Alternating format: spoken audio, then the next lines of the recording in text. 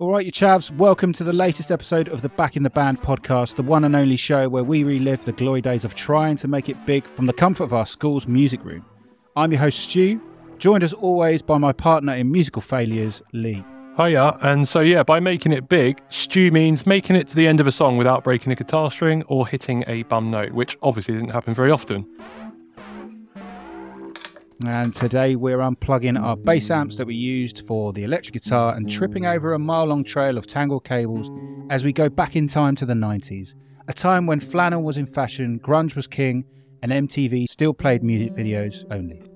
And I'll be bringing us back into 2023 with a bang and sharing my Glastonbury stories.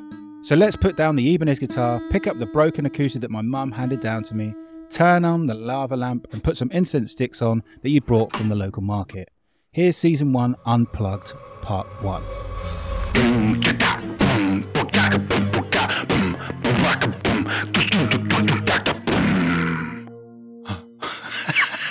All right. Don't tell me you did it in your underwear like the video. You did not. That would have been better than what we had planned, because the song we were going to do was Last Train Home by them who shall not be named. Yeah, right? yeah. And luckily, we just couldn't get it to sound good. Like, that song is so well produced or something, like Yeah. so overproduced. I fucking love that song, and we were trying to do it and we just could not. And I remember the singer's now wife came round, listened to us play it, we finished playing it and she went, "You need to practice a bit more." I was like, "We've been practicing for fucking weeks. If it doesn't sound good now, there's no chance." So we changed to The Middle by Jimmy Eat World. With Counterfeit, we didn't really have any bad gigs just because we didn't really play that many. It was either the local rock fest, which happened in different villages throughout the year. There's an Arlesey Rock Fest, a Langford Rock Fest, there was the school rock fest. I think we played the local pub in Hitchin a few times. That was always quite good fun. It was weird with Counterfeit. We never had any bad gigs, but with the band that followed Counterfeit, which we're not interested in today, we had some absolute shockers. You know, like completely empty pubs, just the three of us and the barman. In London, spent a fortune getting here. Do you get paid for these gigs? You get a good few quid here and there, or just Never. a hot meal? Never got paid. Turn up. No. In fact, a few gigs we had to pay to play. That's the worst. That just makes my blood boil. Oh, pay to play. Yeah, I've heard about it. Incredible, yeah. Yeah. And the mental, when you think about it back now, people are advising us, don't you dare, don't do it. And we were like, yeah, but the opportunity. Yeah. And then like now, I'm like, you're a fucking idiot. We used to do things like, when we'd play at this pub in Hitchin, the landlady, we were 15, 16, and she used to let us bring in our own drink and give us a bottle opener and let us drink wine in the basement. And we always felt quite rebellious then. We're like, oh my God, this is so cool. Like, she would definitely have had her license revoked, like it was mental behaviour. But yeah, weren't really rebellious, just like thought we were punk rock, but also, did well at school and tried hard. Okay, I'll give you one then. So at the time, I had a nickname of Mashup Joe, right? And for the record, these days, I would be classed in the metal sense as a straight edge vegan. But back in the day, I was Mashup Joe. And I remember, I think I'd just been introduced to the singer, right? And we'd gone back from the Edge to an after party at his flat. And we were all sitting in there and having a drink and that. And I made that error, drinking the drink that I thought was a drink, but it was the communal ashtray in a tin. And I just spewed all over his flat, his guitar, his bed, and he didn't even have a individual toilet. It was a shared toilet amongst other halls, so I had to be kind of like dragged into the toilet, spewing everywhere. And I think he didn't stick around in the band much longer after that. I think we changed singers. But when we got to the first one, which just so happened to be on, I think it was on our AS level results night, so it should have been like a big night to go out. But we had what we thought was a big gig booked in Norwich, so we were like, fuck that, we're going to go to Norwich, we're going to play this gig. And we got there, the venue didn't know we were coming, but the sound man did. So we met this guy, and he was like, "Are you playing tonight?" And we were like, "Yeah, we are." And he's like, "Yeah, I'm sound guy," but they didn't even fucking know we were coming. And there was a room there. So in the end, we set up, we did a sound check. And there was literally not a single person in that room. So we went into the bar. So you missed your AS results night. Yeah, we went into the bar and gathered up as many people as we could get to come in. But I think maybe we had 6 or 7 people came in. We played the set and went home. And they'd left by the first song anyway. Wow. I think they stuck it out just because we would have noticed if they'd left. So I think they were just. But they were Had stuck. no choice. I Once think they you're were in, you're just in. stuck in that There's room. no go. Like, excuse me, where are you going? Where are you going? Get back here. Stop playing. So with that, do you know what time it is? No, mate, tell me. Oh, I could tell you. It's about the time she walked away from me. Nobody likes you when you're 23.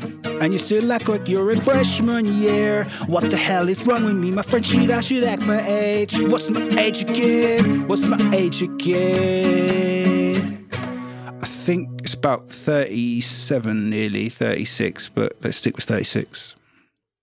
Cool, so that was some unplugged moments from season 1. Let's go back even further then, mate. I want to talk about MTV Unplugged. Do you remember much about MTV Unplugged?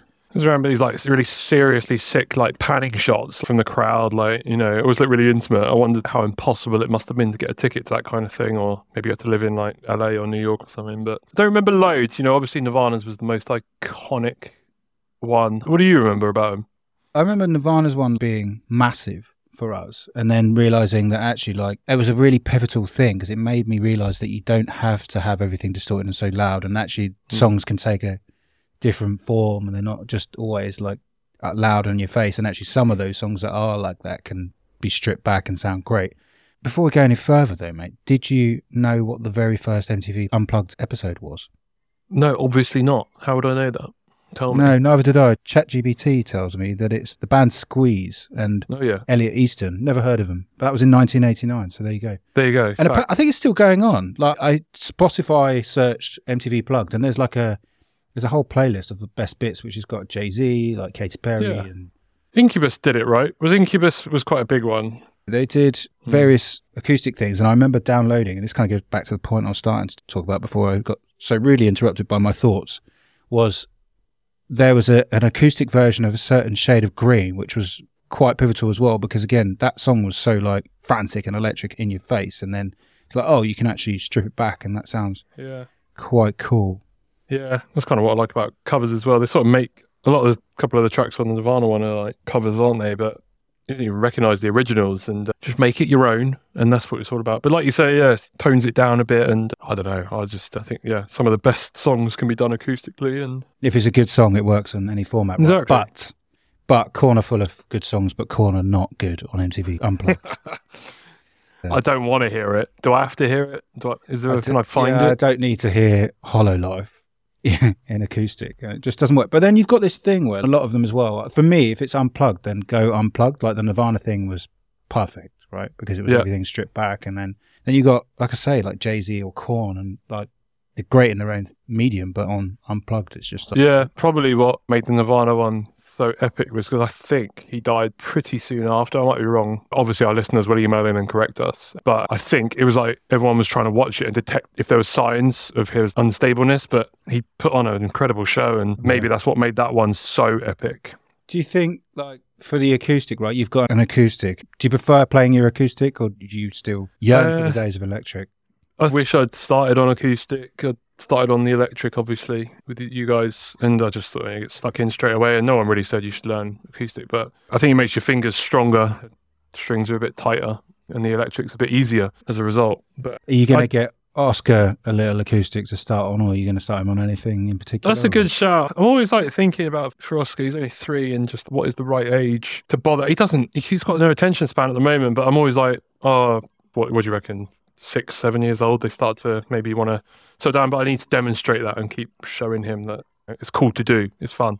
Yeah, definitely. Like, I think also the thing with the acoustic is, and it sounds a bit gay, right? But you turn up at any sort of mate's bash or some sort of party, and then there's an acoustic, especially if it's outside and stuff, like, you can definitely enjoy it a little bit more. Whereas if there's just an Ibanez guitar in the corner, you're not going to pick that up and get involved with people, are you? Because it just doesn't work. That's part of my sort of guitar regrets, really, is that I can't really just pick up one, and I could bother, but at a party or just like with your family or something, just play a few like bloody Oasis songs or something. It wouldn't take me long to learn, but I don't know them at the moment. I can't bother to learn them, but that's the social aspect of it, isn't it? Like, get the guitar out, play us a song like around a bloody campfire or something. You can imagine some wholesome scene, but I can't do it, mate, basically.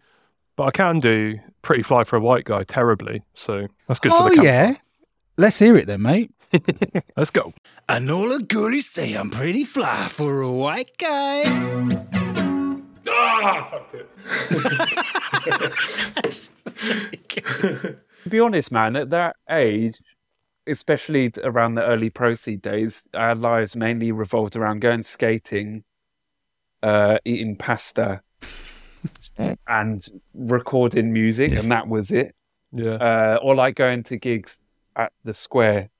So in terms of like rebellious shit, I don't know really. Like in our heads, the music was like the rebellious stuff, you know? Yeah, like on the gigs, for example, you didn't like jump off stage and like 3 people did like a crowd surf, and you were like, "Mate, I barely "Fucking hell, I lost my moved." move." So absolutely not.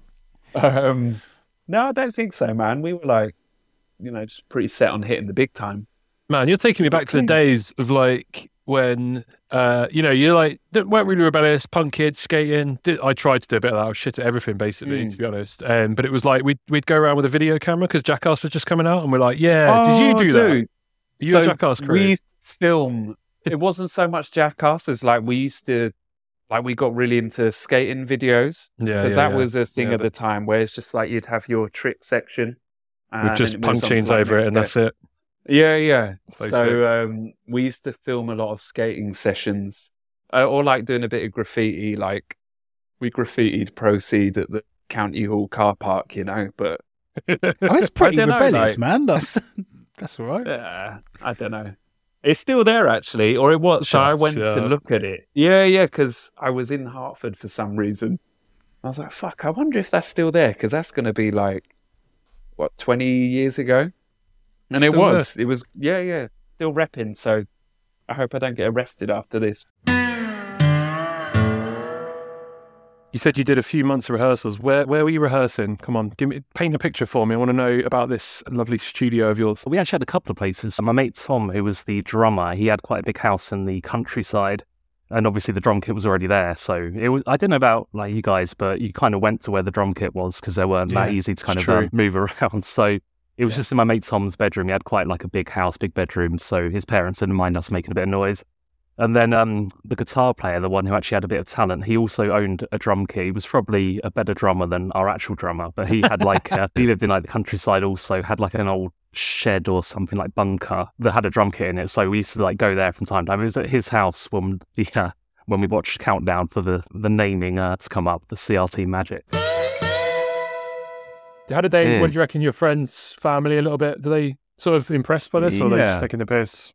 Yeah, they were. Well, luckily everyone had grown up a bit by then, they were just kind of like, when we actually got like put in the Guardian paper and stuff like that, they were all okay with it. And then when they come to see us live at like the local Charlie Brown's, which would be like our biggest place you could play, maybe the Student Union or something, then they were actually, these guys are actually quite good. And then after that, they weren't supportive. Paul my best friend come to one gig out of the hundreds that we'd done. And he got left on a train and ended up in, I can't remember it was like Bedford or somewhere like that, asleep. And he was like, never again am I coming to your gig. It was like nothing to do with us. But it's like, you're not your boy. Yeah, not our fault at all. Were they supportive? Yeah. As far as they were, like a lot of the guys would come to gigs.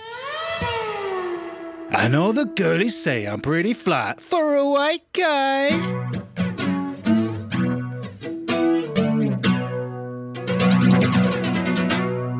Yeah, that sounded lovely.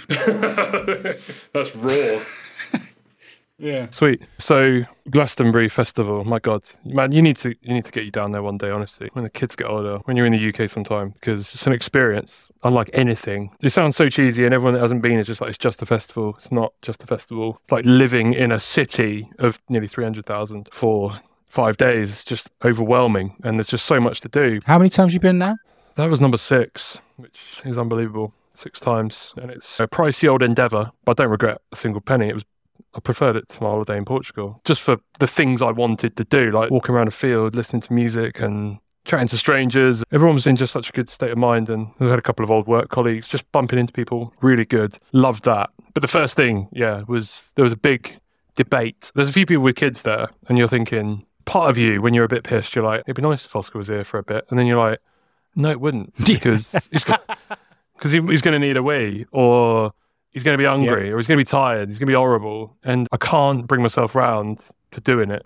I agree, other than going deaf quite quickly. I also agree. Yeah, you would have had moments where you're like, oh, this is a nice song, like this would be cool, or this moment, but then no. So we were watching Foo Fighters and they came out and there was a kid next to us on his dad's shoulders. We were really far back as well, by the way. I just didn't get a good spot or anything, couldn't bother, but didn't matter. It sounded great. The kid on dad's shoulders just like, what if I say you're not like the other? This kid going crazy on his dad's shoulders. It looked really wholesome for a minute. And then I was like, that's so cute. I wish Oscar's on my shoulders right now. But then an hour later, I'm like, passing out, knackered, like exhausted, need a rest. Or But how old was that kid? probably 7 or 8, 6, 7 maybe, a youngest, and he's too young at 3. It's just stupid. You'll hate it. Yeah, they'll just get bored really quickly and then ruin it for you and just no. But yeah. Also, another fun fact for you, which I think you already know. I've never actually been to a festival. Yeah, Matt, you've done the day ticket, haven't you? But you never camped or anything. You did wireless with us. Don't think I have. You came to wireless. I wouldn't even really call that such a festival. Yeah, no, it was fun and hot, but I hadn't even entered my mind, to be honest, as a festival. Yeah, I think festival-wise, I still regret not going. There was a download year. I can't remember when it was. We were probably 18 or something. I can't remember. Probably less. There was one lineup that was just absurd. Do you remember it? Yeah, I remember going, I think it was 2005. I know Slipknot were playing, probably System as well, I think. I can't remember exactly the lineup now, but I remember, That's the one that I wish I'd been to as a whole thing. The great experiences, honestly. I don't think you'd not like it. You'd really enjoy it. And it's all the surprises. Everyone's like, what's your favourite moments? You're like... Not washing for 5 days, was that your favourite? To be honest, that's actually one thing that did happen. Our neighbours, campsite neighbours, they had a portable shower on the Friday, maybe. They were like, we've got some leftover shower water here in their thing or whatever. Do you want some? I was like, hell yeah. So I had a little shower. You literally had soap and everything. It was great. So I got half clean for a minute, but that was only the top half of my body, mate. It was vile underneath. As opposed to lovely. As opposed to lovely, yeah. It was boiling as well, man. It was really hot and no shade anywhere. So you're just like, oh my God, I'm going to die. It was hard going. But it's all about the peaks and troughs, any festival. Probably any gig, anything, like there's always ups and downs. But for me, like you have to time it was really important because you're always going to need a piss, but you always want a beer, right? So you're like, I wanted to see Guns N' Roses so badly and I wanted to not miss any of it. I wanted to be in a good frame of mind, so I didn't want to need a wee. So ridiculous. It's like a problem you don't have in your 20s, but when you're in your mid-30s, you're like, I might need a wee. And it's quite hard to get to the toilet. Really hard, actually, to get to the toilet, even more so for women. But when you're in the front of the crowd, it's almost impossible. But yeah, that kind of immense planning. I was like, I've got to drink my whiskey. Like, I've got to drink just whiskey. I was drinking little neat whiskey, watching Guns, having the time of my life. But I really reached a peak and it was so good. But you won't get that for lots of bands. There was lots of other things I wanted to see and I didn't enjoy that I thought I was going to enjoy. But I was just too tired or not in the mood. Guns N' Roses then were obviously actually a hit. I had my doubts, but then I saw a video and I was like, okay. Yeah, done it. They did it. Like I said, I was just glad Axl wasn't a dickhead. I was mainly worried about that because I didn't think he was going to be. I'd heard good reports of him lately, but I think 10 years ago he was doing gigs and he was getting booed off and being an arsehole, turning up late, obviously. And I was so dreading that because I didn't want that to become the Glasto story that like, oh, big diva headliner, he thinks he's too good for Glasto or whatever. He came out and I think he put on his best performance he could do at his age. Yeah. So that was really good. There was another band that I saw. The music is absurd. It goes on till 6 a.m, but mainly that's dance music. But there was a band on at 1:30 a.m, Biffy Clyro. Yep. Their lead singer, Simon Neil, I think his name is, I might be wrong. He had a new hardcore band out called Empire State Bastard. And they were scheduled to play at 1:30 in the morning on some random stage, like quite far away, but in this real party area. And you're like, mate, I'm in bed at midnight. Latest at even a festival, but I was like, I really want to see this hardcore band. I want to see their new band coming out. They haven't released an album yet, done a couple of tracks there. I think I sent you one. It's fucking wild. And he comes out on stage in a skirt. He takes his top off and he just starts pig squealing down this mic for like 45 minutes. And at 1:30 in the morning, I was like, this is like the most surreal experience I've had in my entire life. There was quite a sparse crowd as well. It was like, no one's really that up for it, but the people that were there were like, fucking, it's Biffy guy, he's on it. Like, he's having a ball. Really odd, but really cool experience. Honestly, I always want to keep going. So I've been to other festivals, done them all. I'd like to go to Download again one more time. It's probably more my type of music, but yeah, no, nothing else compares, honestly. What was your lowest point? Ooh, anytime I needed to go to the toilet, mate. It's not a pleasant experience. It's real. Long drop, suck it up and just deal with it. There was a couple. I really wanted to see a couple of bands, but I think the lack of shades makes it so hard. And even in the tents where some of the music is, and the inside tents, it's so packed. You're like, I can't go in there. Like, I'm too tired or not in the mood. But I remember wanting to see this punk band. They were called Shame. And they sounded really good, but I sat outside the tent and fell asleep on my own. I was without Emily, and I just had a lie down on my bag. And I was like, people were just kicking me as I tried to walk past me, and I was like, I can't move. So yeah, probably that's it. Getting kicked while I fell asleep listening to a punk band. Bloody hell. Quite surreal. Jeez, mate. But yeah, lots of strange moments. Yeah, it sounds good, mate. It wouldn't be worth going if you come home and said, yeah, it was all right, would it? Yeah. So, exactly. There was one other gig as well, actually, if I remember. There was a guy. You had a band called Skindred? Yeah, I've heard of them. They're like a Welsh hardcore rap rock band. I didn't really listen to them much, but I saw they did Download, and they apparently put on a great show. And they were playing about 11 o'clock night somewhere. And I was like, Emily, you got to come down and see this. It's going to be wild. Because there wasn't much on that day. They like play this song at the end where everyone gets their tops off and just start spinning it around. I've seen it all, other bands doing it and stuff. But it was very strange to see it at Glasgow. So I ripped my top. I wasn't sure if they were going to play it. And they played it at the end, last song. It's like top off straight away. So good. I'm 35. No, I'm jealous, man. Like, I think I worry too much about the downtime between bands. So if I look at a lineup and go, well, actually, I like X, Y, Z, but to be honest, 50% of it I don't know. I worry about what I do in between it. So kind of go, no. That's why I always look back on that Download list. Yeah. I think there's too much to do. There's a whole theatre section as well, man. It's quite interesting. Karaoke? Did I see you doing some karaoke before? I did, yeah. Thanks for mentioning. Yeah, I performed at Glastonbury. I sang Lion King, Just Can't Wait to Be King. And I was shitting it. They didn't even have... This is the closest it's ever going to get to me being a front man at a gig. And they didn't have a screen with the lyrics. So it was like, you have to know the lyrics to the song. And I was like, I think I know about 80-90% of the lyrics. I'll get away with it. I saw that video and I was like, he must have the lyrics in front of him because I'm surprised he knows the lyrics. So I learned it because Oscar likes it and I keep singing it to him. And Emily suggested it as a song to do. I know. It was that or Baby Shark, right? And you weren't interested. Yeah, exactly. Yeah, I was really shitting it. That girl wanted to duet with me who was like the runner of the karaoke. She was like, I'll do whatever, the Hornbill, whatever his name is. So we did a duet. She was desperate. I got up on stage and said, hello, Glastonbury. Emily walked away in disgust and left you to it for the next hour. I was like, you need to get the GoPro out. This is iconic. Headlined at Glasgow. Put that on the CV. Get that on LinkedIn. Headlined at the Oxfam charity stage at Glasgow. Put that on gravestone, mate. With the lights out in the dangerous, here we are now. Entertain us of the stupid, contagious. Here we are now. Entertain us, yeah.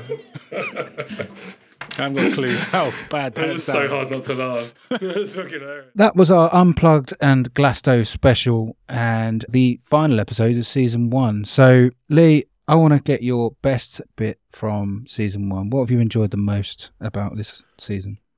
You know what? I'm not doing this for reasons of becoming a famous podcast host. Every fucking comedian in the whole of the world has got a podcast and they're all trying to promote it and do something unique. But I did this because I thought you came up with a decent concept that would be interesting. And you were right, it was. And I was glad we did it. And I think that's what I enjoyed about it was that it did feel unique. I didn't feel like we're just rehashing something. We weren't just talking complete bollocks. There was a purpose.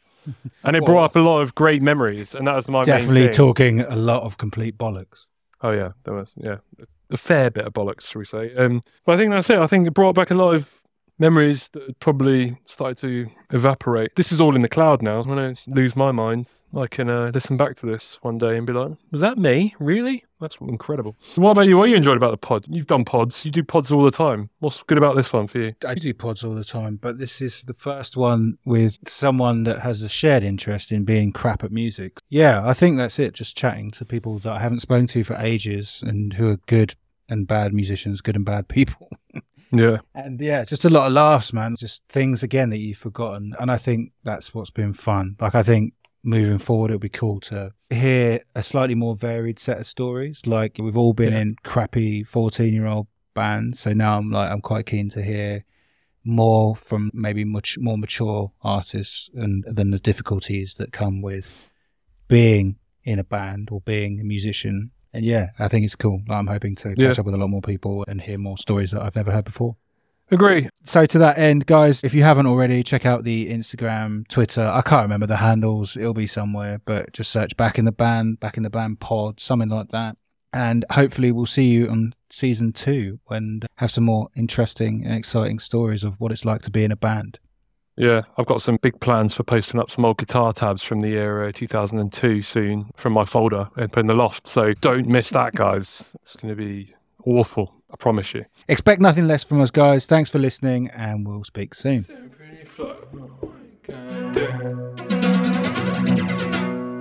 It's jamming, mate. It's unplugged.